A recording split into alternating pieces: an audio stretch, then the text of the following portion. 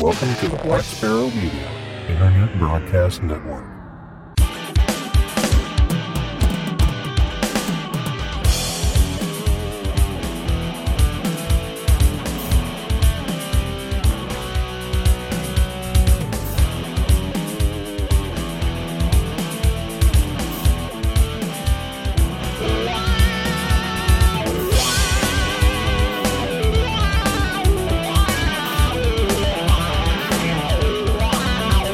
You are listening to Linux in the Ham Shack.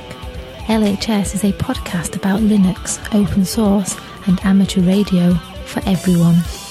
Now here are your hosts, Russ, K5TUX, Cheryl, W5MOO, and Bill, NE4RD. Well, hello everybody and welcome. You have tuned in to episode number 534 of the most terrific amateur radio podcast on the internet. This is Linux in the Ham Shack, and this is our deep dive edition. So thanks for joining us. And I guess there's not a lot of preamble tonight. We're just going to get right into our topic. But before we do that, we'll go ahead and introduce ourselves. For the on assignment, once again for a deep dive, Cheryl, W5MOO. I'm Russ, K5TUX. And I'm Bill, NE4RD. All right, so we're actually like not too late tonight. So this deep dive will be full of information and text written by AI because we're all getting lazy in our old age, or just because we're getting lazy. Anyway, this is my favorite kind of deep dive because it's the one where I'm not going to talk a lot. I'm going to say some very negative things about the topic for tonight, and Bill will give me all the positives that will help to correct my view of our show for the evening. And what we are going to discuss tonight is CQRlog. It's a thing that we have talked about many times on this show, but we have never dedicated an episode to it. And we're going to do that tonight. But since I don't use CQRlog, and Bill actually uses it for his authoritative log recorder, I guess you would say, yeah, we're going to let him espouse all of the wonderful points of CQRlog, and he's going to convince me that I should be using it. And I can assure you that will not happen. But go ahead. Well, let's first start out with our AI portion of the podcast, where basically I asked ChatGPT to summarize CQRlog for the intro to this, and I told it to focus a little bit on the oddball things, including the programming language, the UI toolkit, the database. So here you go. You get just a few minutes of this, so you can fast forward if you'd like. But this is CQRlog is an advanced software solution designed for amateur radio operators who are interested in logging their contacts and managing their amateur radio stations. It stands out in the amateur radio community for its comprehensive feature set, efficient logging capabilities, and support for various radio control and communication protocols. And this is licensed under the GPL v2. As for programming language, CQRlog is developed using the Free Pascal programming language. Free Pascal is mature, as we all know, because it's ancient.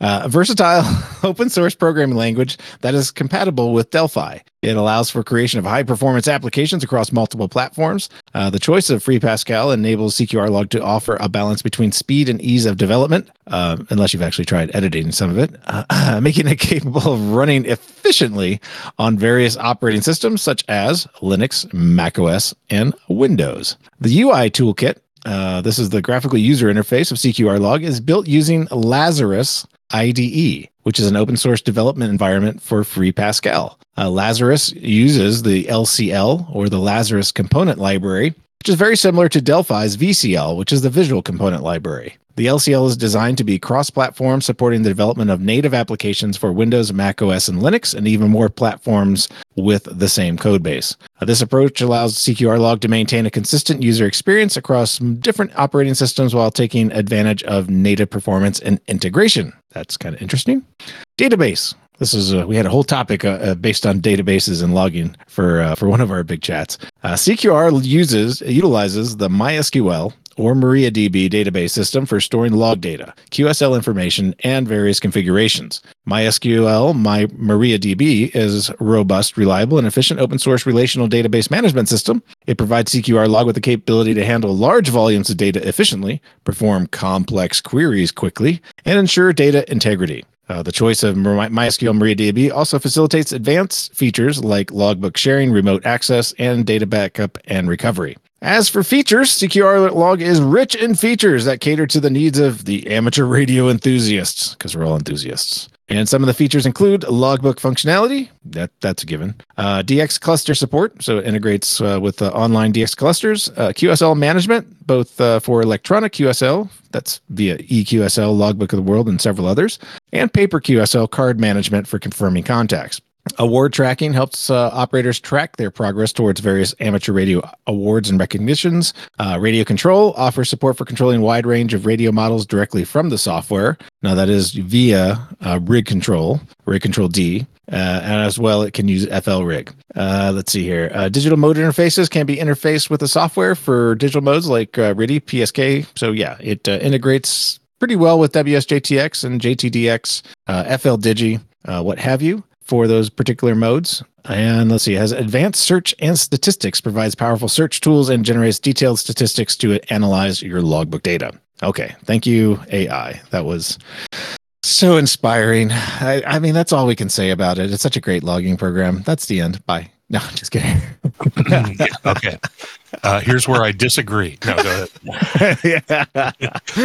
No.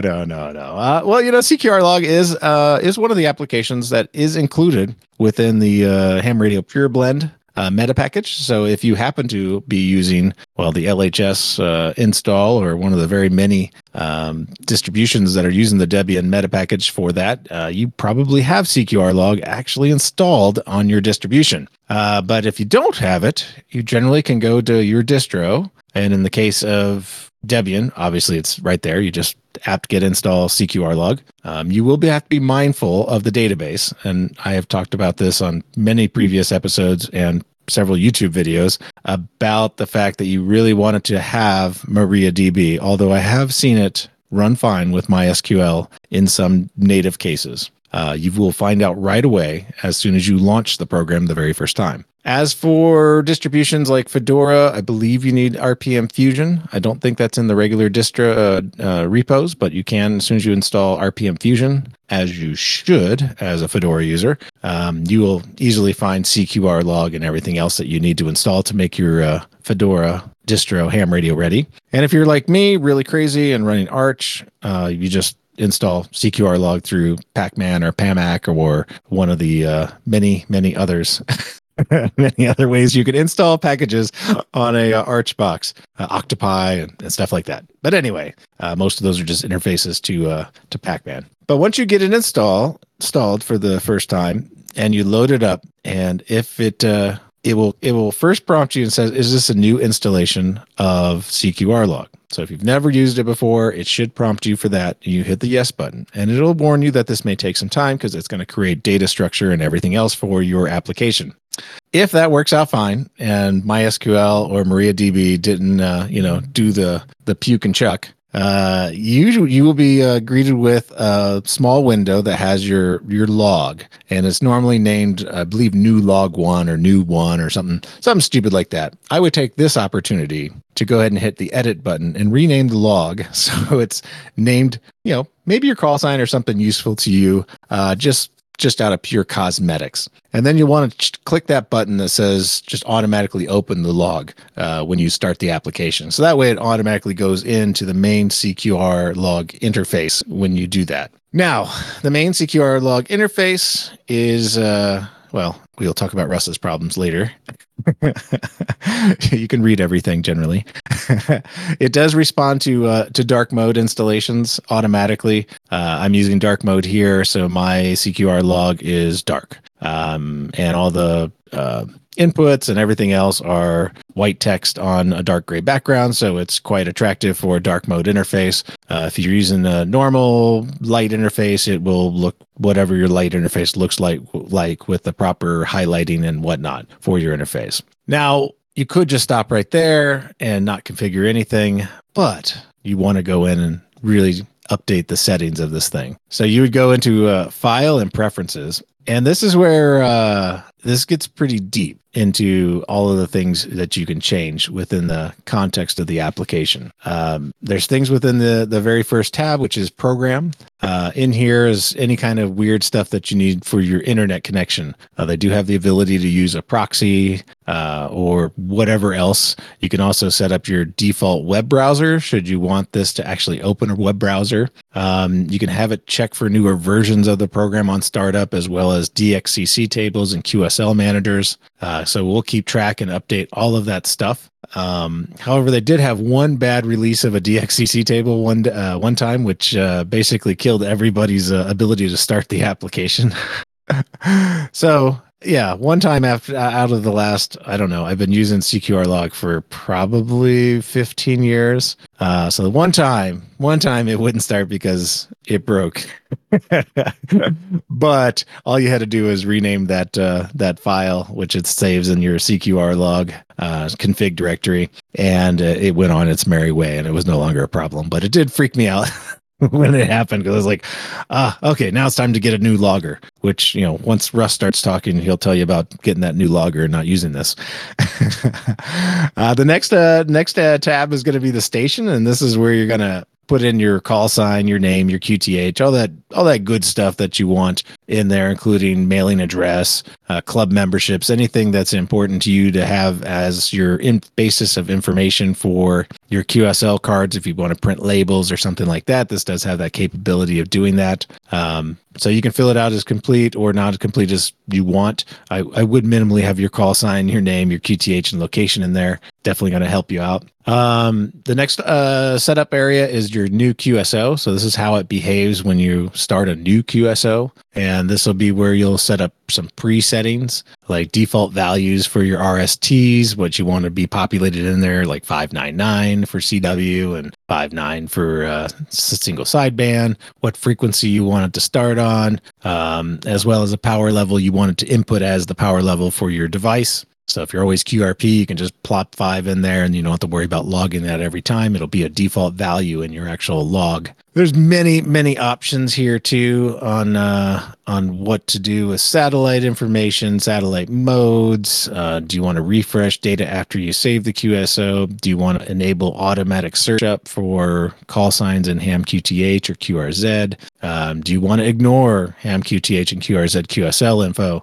Stuff like that. That's where you're going to find all of this for your new QSOs. Visible columns will be your next configuration point. I haven't changed any of these, but you may want to for specific awards and stuff like that. There are things that you can track in here specifically for, if you're doing county specific stuff and you just want to see that on the log screen. It's not visible by default because not everybody does that, but they have the ability. You can show all of these columns, including like QSL manager, locator, my locator, operator, distance, IOTA, award, county power, DXCC. Yeah, lots and lots of columns, including stuff for contesting. So like contest name and whatnot. Bands, much like WSJTX, you can select which bands you want to support out of the box. This one has the same kind of thing. And surprisingly, I don't have 5 megahertz checked. I gotta check that on mine. And it has pretty much everything from the 136 kilohertz all the way up to 76 gigahertz. So, and you can still plop in stuff. You can still log things that you actually don't have here, but like these would be your band drop downs for navigating your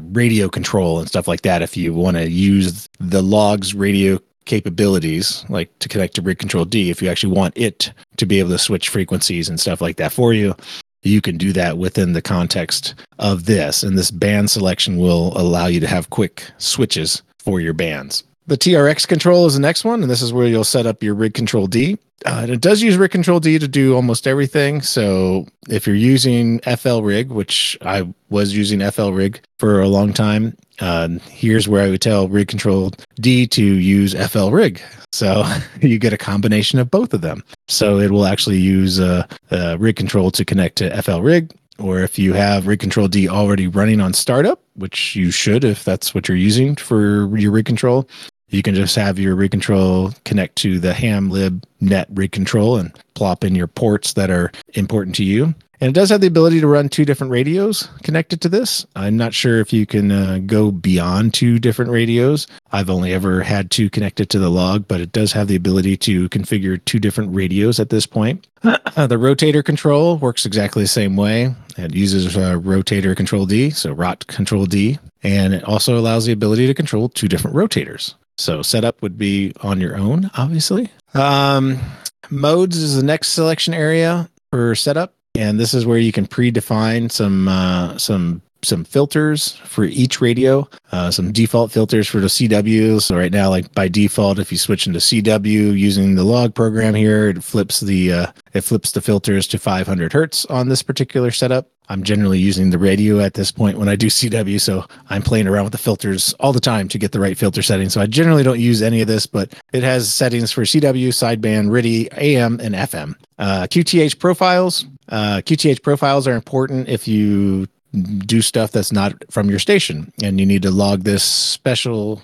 contact from a different area. So think like you're doing POTAs and you're going to be in a different state or a different county or different, all different location where you're going to get a different certificate from Logbook of the World. This is important to have so you can actually tag those contacts to a different QTH profile. And those will become important when you need to export that log and send it off to somewhere that's cares about where you actually started that call from. And you can define them, you can modify them, you can add more, whatever you want to do there. Export is the next tab. Export just sets up what you want to have in the default export file.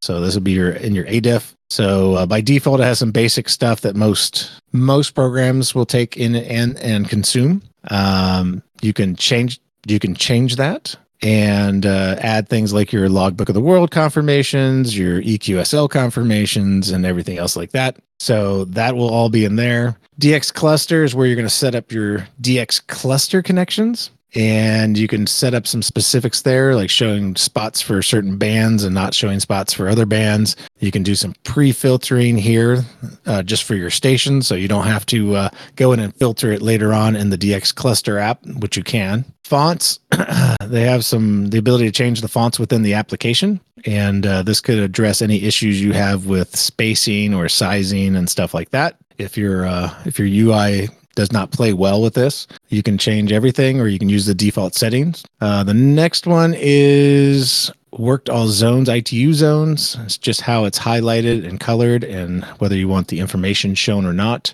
IOTA is another tab, same thing. Memberships, this is where you'll track your clubs. So if you've been a member of club from, someday to Sunday, whatever, you can actually pre-fill all this stuff in your log. And they have a drop-down list of lots and lots and lots and lots and lots of clubs. So if you're part of like CW Ops or, Quarter Century Wireless Club, whatever, you can pop them all in there. Let's see. Band map. Yeah, band map. You can adjust the settings within the band map. So that's supported. XPlanet is supported if you want to look at a map. And you can show stations from anywhere, from your DX cluster, from your band map, from WSJTX.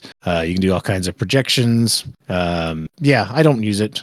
If you like looking at maps, there are other applications that do that. So you don't necessarily have to use this, but it is available. Zip code tracking is another option in here for the setup. I don't use it at all, but if you wanted to do something with zip codes, you can do that. Logbook and EQSL support. This is where you'll put in your username and password for those services. And if you have, I believe, let's see, is there anything specific in here that's important? Blah, blah, blah, blah, blah. I use all the default settings, except for obviously the username and password is mine. CW interface. This is where you actually plug in your how to get to your CW interface. So if you have a WinKey or USB or a K3 NG key or something like that, that's where you're going to find those settings. So you can do CW directly from the application itself. So right from CQRlog, you can actually open up a window and just start typing and it'll start sending CW for you, like many of the other interface apps like PyWinKey and stuff like that do. Okay, another setup interface here for FLDigi and WSJTX. And in my case, I'm using JTDX, which changes out the same way. So, and here's where you'll set up where your FLDigi is and how you want the log to handle interacting with that particular application. So you'll have the ability to use the frequency that FLDigi sends or that CQRlog sends. Same thing from WSJTX. And the mode, where do you want to take the mode from? Do you want to take it from CQRlog or do you want to take it from FLDigi or WSJTX? You can have it do whichever one makes sense. I, of course, always select the remote application because when the remote application is in a weird mode that's not necessarily in the master list of modes that is inside of the logging program, it's best just to say, just take whatever is on the other end. Because I think CQRlog thinks the radio's in data packet mode because that's the literal mode that the radio is in when it's connected to it. But obviously, if you're in FT8 or FT4, you want that sub mode to be used as the mode for the contact. So that's all within the context of setting up that FLDigi and WSJTX interface. We're almost there, guys. Almost there. The next tab is for exit and auto backup. So this is how it handles when you exit the application. And I have mine set up to auto backup after every time I close out the program. So it'll write out a tar zip of the log, the entire log. So should something not be happy right with the MySQL or MariaDB log file, you should have a nice export of your database directly in here. So by ADIF. Now be mindful back on that control where we were setting up the export defaults. If you wanted to export, if you wanted to keep track of other fields that you don't necessarily keep track of in other logging programs, this would be the time to ensure that you have all the options selected so you could rebuild your CQRlog with that export completely. There are ways to flag things as already sent to like EQSL and Logbook of the World, so you don't have to worry about a dupe in that stuff if you didn't happen to copy or export those particular flags on each log. External viewers is the next tab. This is where you set up some default apps to look at certain things.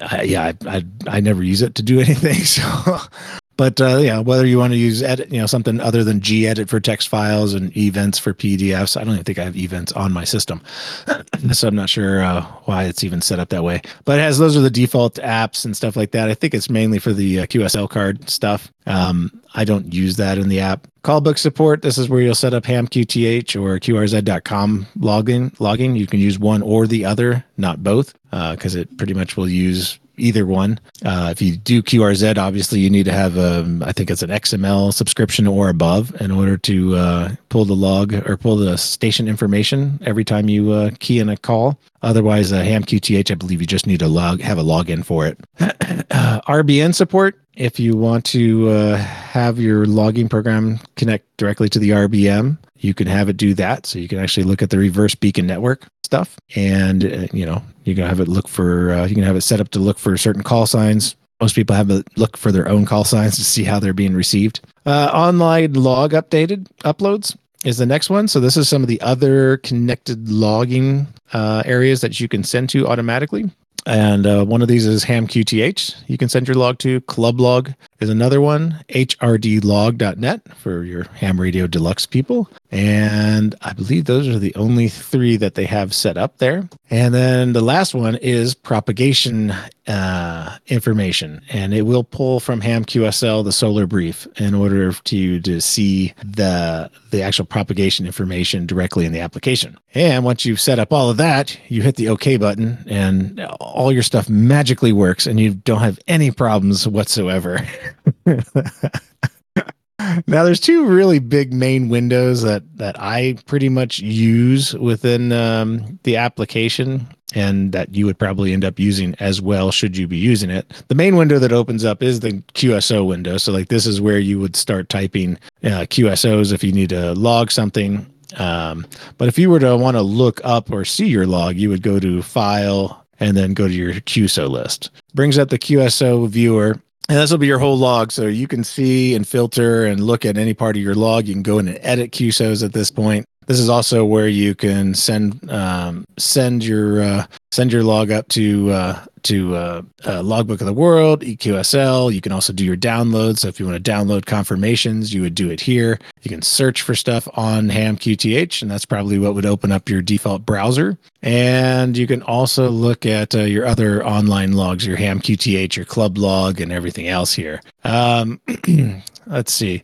Call book. So your call book connection, should you have brought in a log from another application or whatever, and it didn't automatically fill out like names and information from the call book, you can actually have it go back and update your database with the call book information. This is useful in some cases. I wouldn't carte blanche that across everything, only because, people are not always going to be at home when they're making these contacts. So if it differs from your logged, you will get prompted for it, but you would have to know the context of that. So whether or not they were actually at home or in some other place. So I would be very careful in doing that to any historical stuff.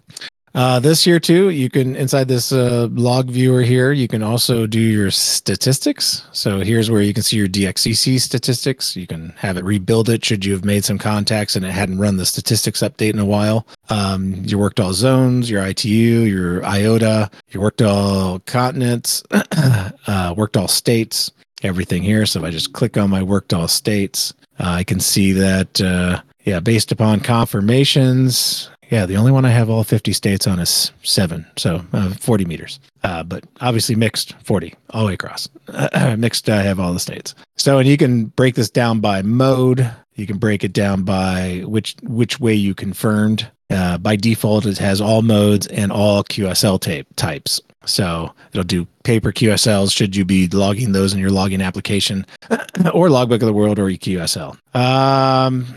Sort QSL. Let's see, you can do QSL management here. You can do export label for printing. So that's where you have that being able to print those files. It also allows you the ability to use a SQL console directly in here. So an SQL console, and this would allow you to be able to go in and make any edits or search the log via SQL. So at this point, you'd probably want to know a little bit more about the structure of the data. And I would recommend learning that first before you ever go in and do anything nefarious to your log via the SQL console, because that will definitely cause you some troubles. From here, you can also do imports, exports. So when I'm logging with like not 1mm and want to come back and bring a contest in here, I'll come in and do an import into this log, and then I can flag that, which contest it was and stuff like that, and have that bring it into the log, and then I send it up to Logbook of the World from there. All right, so that's pretty much the logbook viewer, the QSO viewer, or the show QSO list. So when we configured FLDigi and WSJTX, and technically you also have the ability to remote mode for ADIF, which means that you could probably have CQRlog connected to Grid Tracker. Reading this is that, you can do a remote mode for ADIF. So I'm assuming that means you could probably have Grid Tracker talk to this and push logs directly to CQRlog without any effort whatsoever. So that might solve any kind of interoperating with using Grid Tracker as the main source of logging. But anyway, I'll come back to that. So the remote mode for FLDigi and WSJTX. So what this does is when you click the remote mode, it will open a monitor for that application. So I'm going to say I'm doing FLDigi here, or not FLDigi, WSJTX, because we'll actually see some contacts here. So it'll open up a monitor. It'll then execute whatever application you set up. In my case, JTDX. Now, of course, you want to have JTDX set up the same way, pointing to, FL, your rig control D and your FL rig. So basically, if there's a contention issue, a locked contention issue with something using that, CQRlog does basically not use rig control at that time, so that the external app can then use rig control, since it's assuming that it's going to be populating all the information with it anyway. So when you have that set up, I have mine currently just running on 10 meters here, so not many traces left. The day is kind of waning. But the CQR monitor basically has that extra layer where it looks at the calls coming through, basically what is being decoded, and it tells me the status of it within the log. So where you all know that if you're using WSGTX, unless you manage your log there, you don't really see those work befores and stuff like that. So in my case, I don't really care what JTDX keeps for a log because I don't really use it. I wanted to use always CQRlog as my authoritative source for the logging. So I always have the monitor window up just so if I'm actually hunting something, which I never do, if I'm actually hunting something, I can see whether or not I've actually have it in the log and it's confirmed or anything else like that. Because it'll tell me right away if it's a confirmed country and everything else. And you can do filtering on this as well. So you can actually peel back the noise from it. So you can say, I only want to see stuff that I haven't worked before. So basically you can kind of have that filtered, I guess what Grid Tracker would be called a call roster, directly in the monitor that CQRlog provides. Beyond actually just using FL Digi the same way, I really haven't messed with it too much because I don't do too much in FL Digi. In fact, I think we learned just last episode, I don't even have it installed on my machine currently. I just installed it the other day to see what version I would get. So I'm not going to be able to give you much information on that. So yeah, doesn't really matter. Let's see here. What else we have? Do you have long notes, ability to edit long notes in here under the main window? So you have the ability to send spots. So if you're connected to the DX cluster, you can go ahead and send a spot from something you just worked within your log program right here. So if I'm my new QSO window, so I'm in the main window where I did the remote to WSJTX, you can go ahead and set up your spot sending. This is also where you'll access your CW messages. And this also has an ability to reload the CW interface should the interface go down for any reason.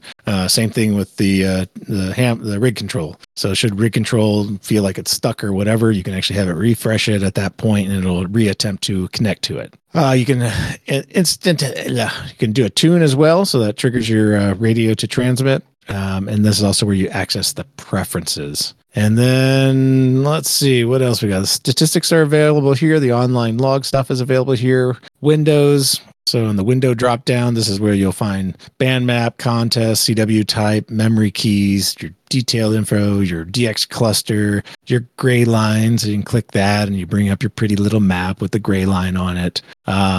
Your online upload stats has a little log window to trace any uploads that you've been doing. So if you're doing live logging to club log and stuff like that, you would actually see the confirmations that those actually made it up to the log as they're occurring.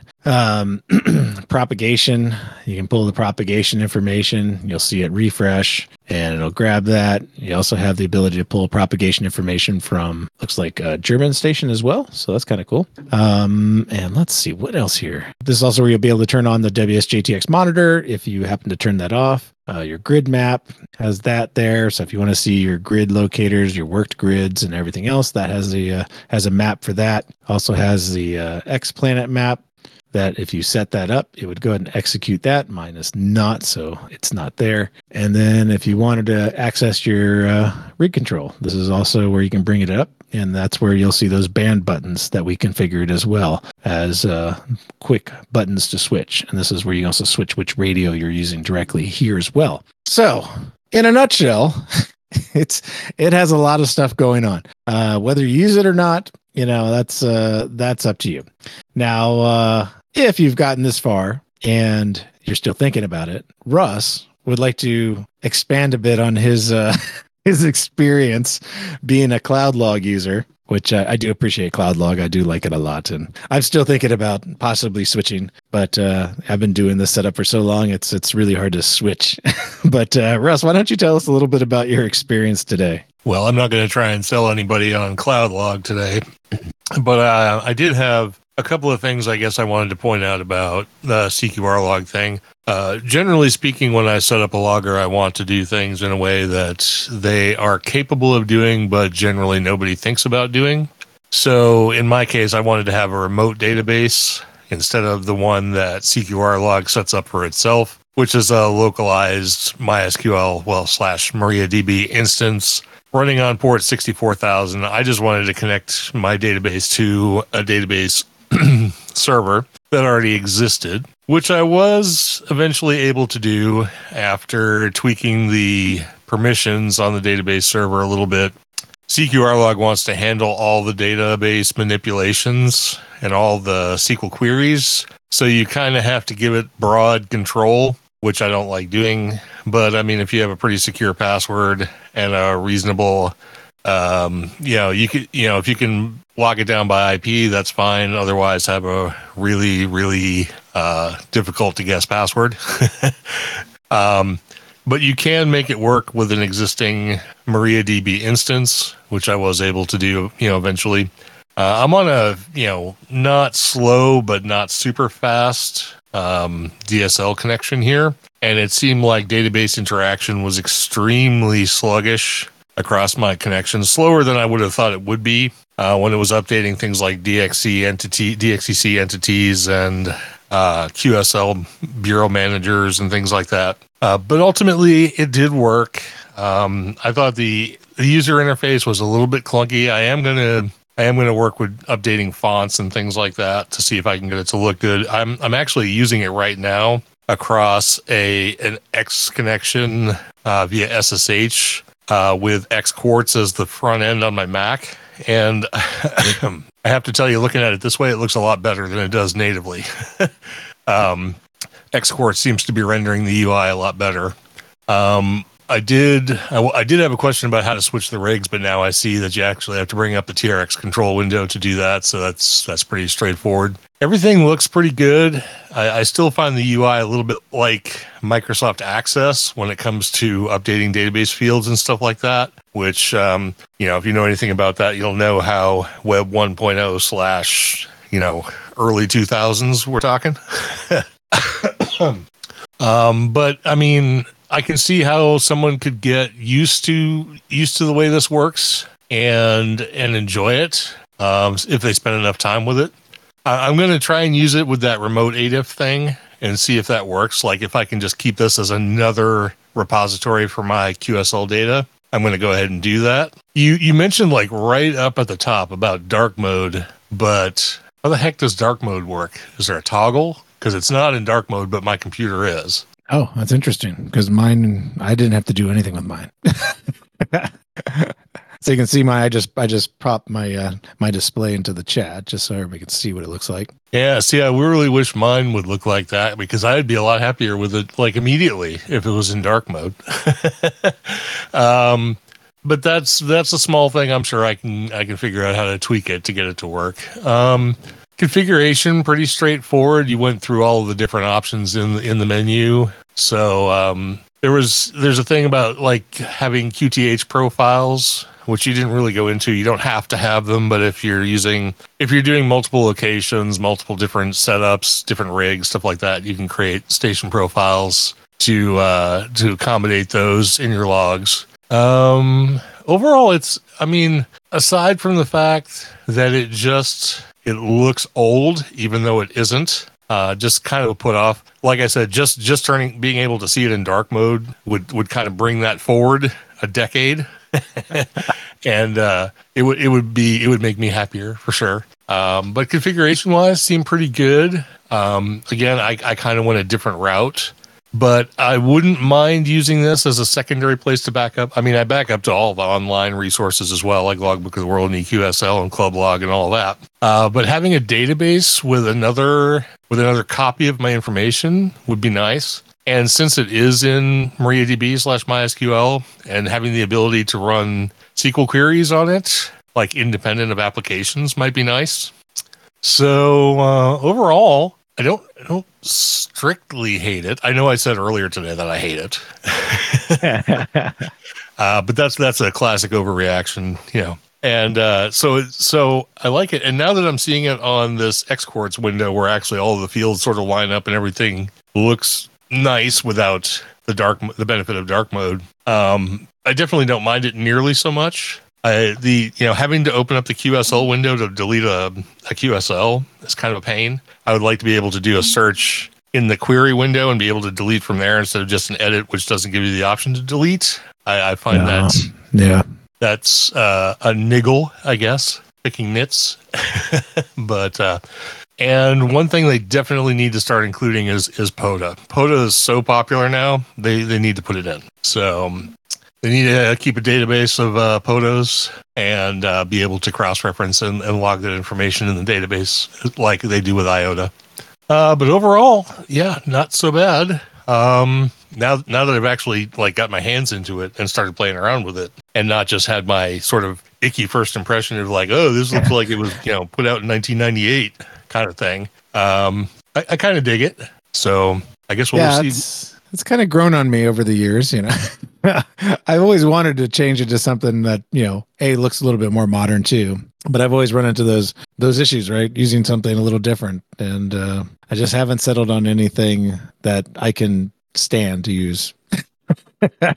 Yeah, I mean, I as I showed you before in my little online demo via Discord, I showed you some of the high points of what I like about CQRlog. Now, for people who don't like CQRlog, it may be one of those things like Linux where you're remembering when you had to compile everything, and Linux is hard and blah blah blah blah, and it doesn't have any features, and I don't want to use this piece of junk. CQRlog has come a long, long way. It's run many marathons in the past couple of years, and it's really usable. It's really functional. It's really integratable, and it's sexy. It looks good. So I'm gonna continue to use that as my primary logger. That's where I'm going to keep my authoritative records. But as I was saying before, you got to keep backups of this stuff. The online resources are great, but it's always good to have another copy somewhere because you don't want to lose your log data. You want to have all those QSOs from when you contacted that faraway DXCC entity that you forgot about 12 years ago.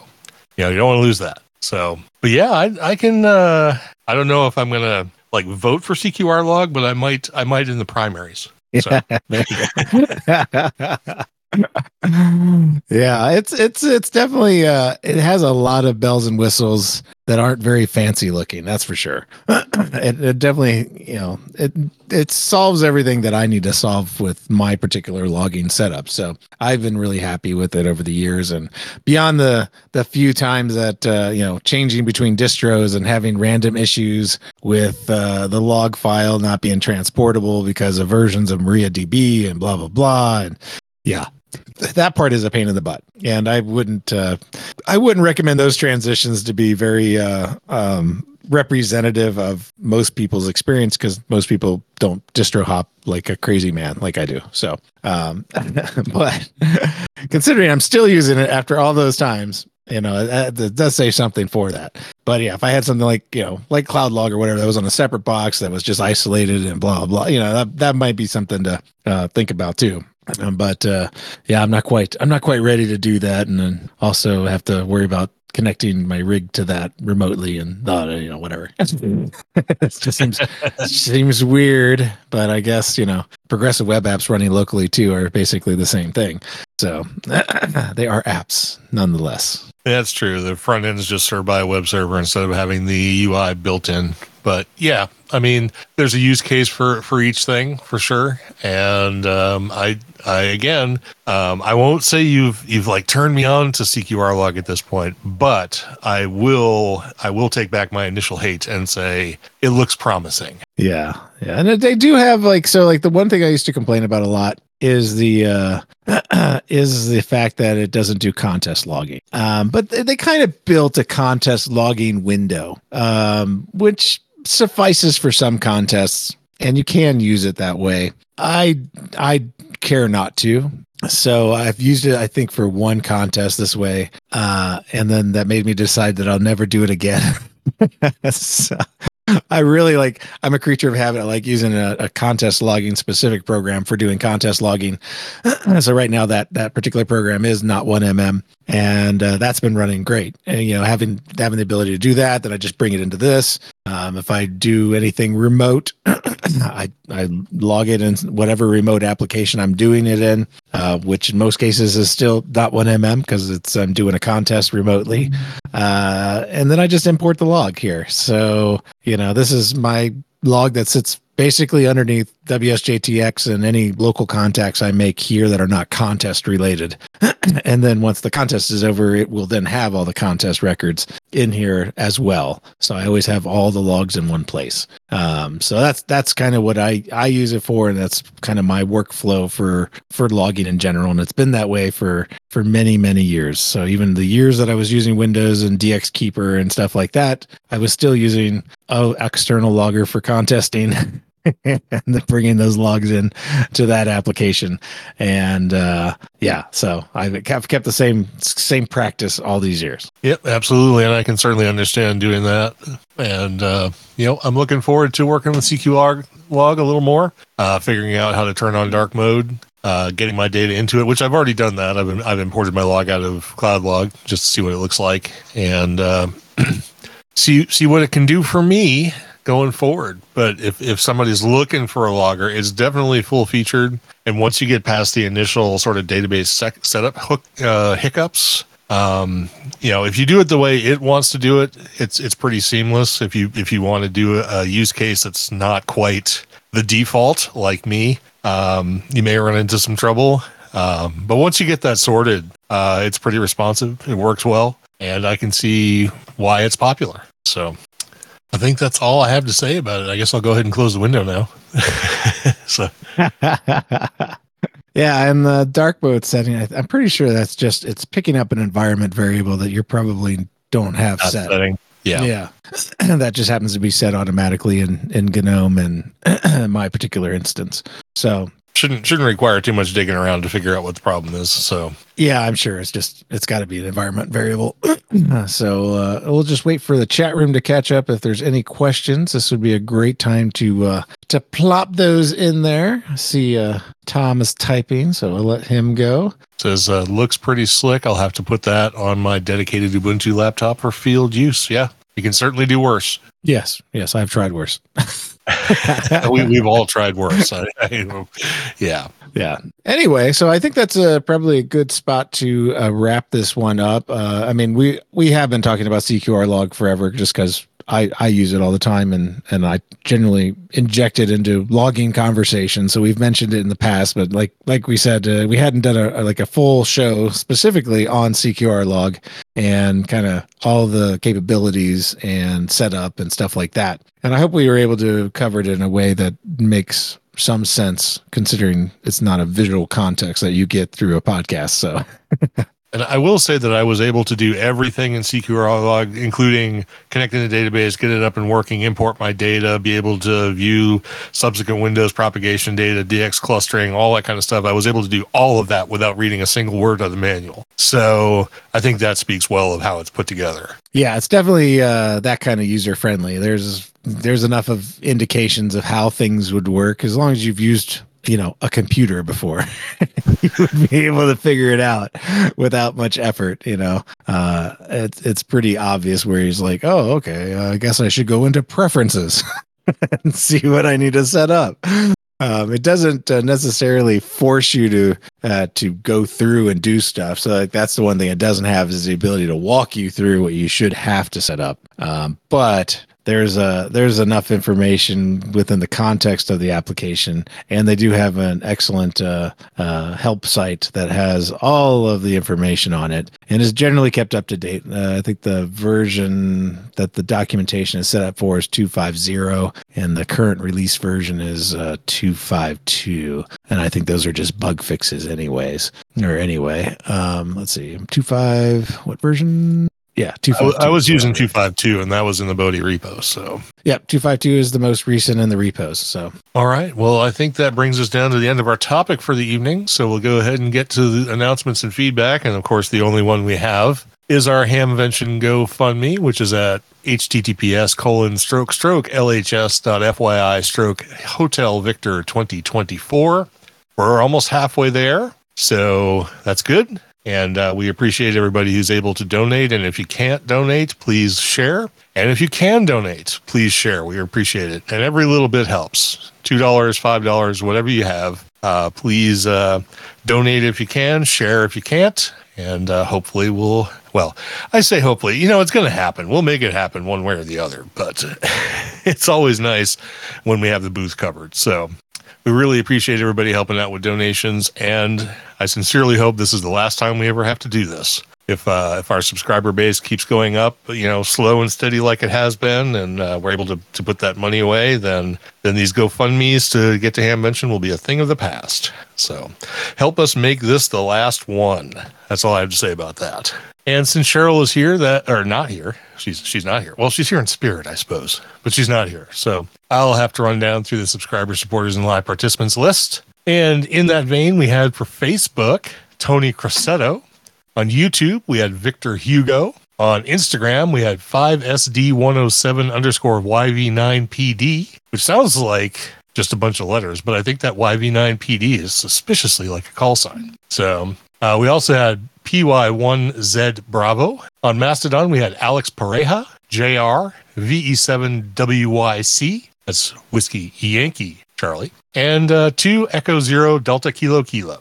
No merch sales. On the mailing list, we had Rockin' the Tree. I don't know if that's rocking the tree, like rocking around the clock, or there's a rock in the tree. No indication either way. So, and then finally, we had our live show chatters tonight, and we had a pretty good crowd. We had Jill, K1TTZ, Tony, K4XSS, Ted, WA0EIR, John, K1BTZ, Joel, KC0YEW, Winston, KD2WLL, Danilo Than 69, which I think he has a call sign. I have to ask him about that before too long. Chuck, do you have a call sign? Are you still here? He's not still here. Of course not. We'll figure that out. And then we have Paul, KE5WMA, and Tom, N for hi, which is HAI. So there you go. And all right. That brings us down to the end of the show. So thanks, everybody, for listening. We're glad you were here with us for this deep dive. Check us out next week when we'll have a short topics episode. And we hope you have a great week in between. And in the meantime, we'll let you get back to whatever it is you were doing before you started listening to this. So for the absent, Cheryl, W5MOO, this has been episode number 534 of Linux in the Ham Shack. I'm Russ, K5TUX. And I'm Bill, NE4RD73.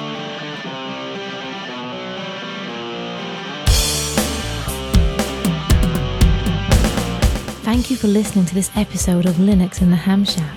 LHS is a community-sponsored podcast. Our website is located at lhspodcast.info. You can support the podcast by visiting the LHS Patreon page at patreon.com/LHS podcast, or by using the contribute list on the homepage. We have a presence on Discord, Facebook, IRC, Twitter, and YouTube. You can also drop us an email at info@lhspodcast.info or leave us a voicemail at 1-909-LHS-SHOW. That's 1-909-547-7469. Visit the online LHS merchandise store at shop.lhspodcast.info for fun and fashionable show-themed merchandise. Until next time, remember to always heed your hedonism.